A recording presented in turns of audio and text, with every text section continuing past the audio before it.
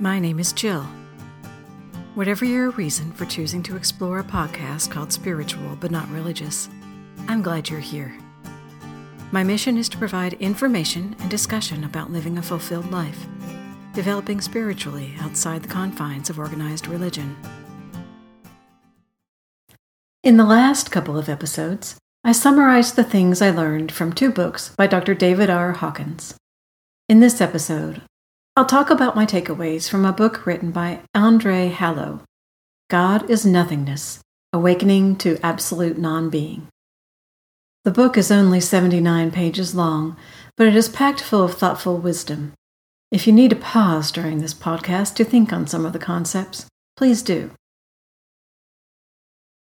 Hallo is an ordained monk in the Five Mountain Zen Order and a high school English teacher in New Jersey.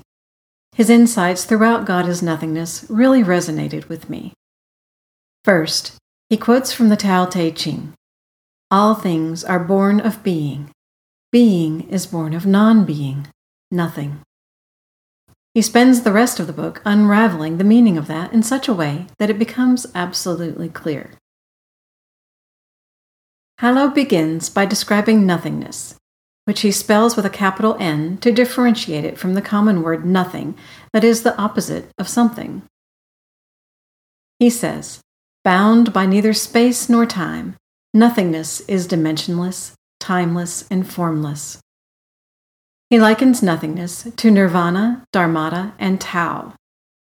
He dislikes using the word God because it means so many different things to different people. In this book, God is called nothingness, akin to Baruch Spinoza's substance and Dr. David R. Hawkins' presence. It is the true nature of all that exists. In that sense, you and I and everything in the universe is nothingness, beyond the limitations of form. Hallo explains that his preference for the word nothing or nothingness over the word God stems from the many connotations attached to the word God, and that, quote, no one has ever killed someone over the word nothingness, but the same cannot be said about God. Hallo describes the teachings of Advaita Vedanta. These state that people are intuitively aware that their true nature is identical with God, but that during our daily lives, we tend to become confused. We end up pursuing earthly pleasures in place of the bliss of realizing our true nature. A thorough understanding of our nature eludes us. Instead, we retain a vague notion of non-being and fear nothingness as annihilation of ourselves. According to Hallo, the infinite nothingness or non-being precedes the finite being. Hallo describes nothingness as the vibrant void from which all of existence continuously springs. It is the unknowable source that neither is nor becomes, yet sustains all of existence. I love the way Hallo words things. Here are a few of my favorite quotes. Everything originates from, resides in, and eventually returns to nothingness. Nothing changes, and yet everything happens. Nothingness sings as birds, sighs as the wind, breathes as humans, and knows as mind. And finally, without the ocean, there are no waves. Similarly, without non-being, there is no being. Hallo's nothingness shares the same foundation as the traditions of Apophasis, the Via Negativa, and Neti Neti. The general idea is to negate all of the limiting characteristics of traditional existence.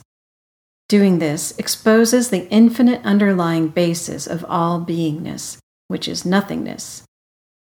In Hallo's words, we must look beyond our ordinary experience to find the absolute. But then he says, once we have negated everything, we awaken to the fertile nothingness that is the true nature of all existence. And once we have done that, we are free to reaffirm all of those things that we previously negated. Like Dr. Hawkins, Hallow also talks about how we need to let go of our attachments to emotions, thoughts, and objects. Doing this gives us the freedom to recognize that these things are not the absolute, and denies the ego the ability to control our reactions. He also defines the nature of awareness and the mind. Like Hawkins, Hallow notes that experiencing raw reality is not a thing. Our senses pass input to our nervous systems, and then they must interpret the data so that our consciousness can make sense of everything. According to Hallow, suffering comes about when we let our egos drive us to think that the world needs to be a certain way. Each of us has an idea of the way people, things, and events should be. If they aren't the way we expect, then we experience anguish. If we want to experience the divine in our own lives, then we must give up those expectations. Once we give up our ego and follow the neti-neti or Taoist way of seeing things, not this, not that, or not I, not me, we find that our thoughts and senses do not define us. We find that there is no I or me to be satisfied by our experiences in the world. The universe owes us nothing and does not need to conform to our expectations in order for us to feel complete. Giving up those ideals and expectations frees us to be our true selves, embracing both being and non-being. Hallow describes how to go through a checklist of feelings and thoughts and negate them as we try to find the I of ourselves. In the end, a definitive I is nowhere to be found. What remains after this investigation is the absolute nothingness that underlies all of existence. Hallow then assures us that once we master this way of finding our way to nothingness, we will learn to incorporate this mode of being into our everyday lives. We'll be able to recognize when we are succumbing to emotional turmoil and negate those thoughts and feelings as objects that are not it with a capital I. We'll be free to enjoy life without the anxiety of trying to control every aspect of it. As Hallow puts it, we'll become free to experience the divine dance of nothingness. I've talked before of our journey as a search for non-dual spiritual awakening. Hallow delves deeply into what non-duality really means. Traditionally, non-duality is defined as the realization that we are connected to every other thing in the universe, that even the source of all being is a part of all of us. Hallow says that while non-duality encompasses all that is in the sense of beingness, we must also incorporate the idea of non-being, which precedes and acts as the very basis of being itself. He describes it with a metaphor of nothingness being a canvas, while non-duality, with its interconnected matrix of being, is the oil painting on the canvas. Everything can only exist because of nothingness. It's a short book, and Hallow repeats many of his ideas in a variety of ways, but I found every single page worth reading. There is also a works cited section at the end that one could use as a reference for further reading.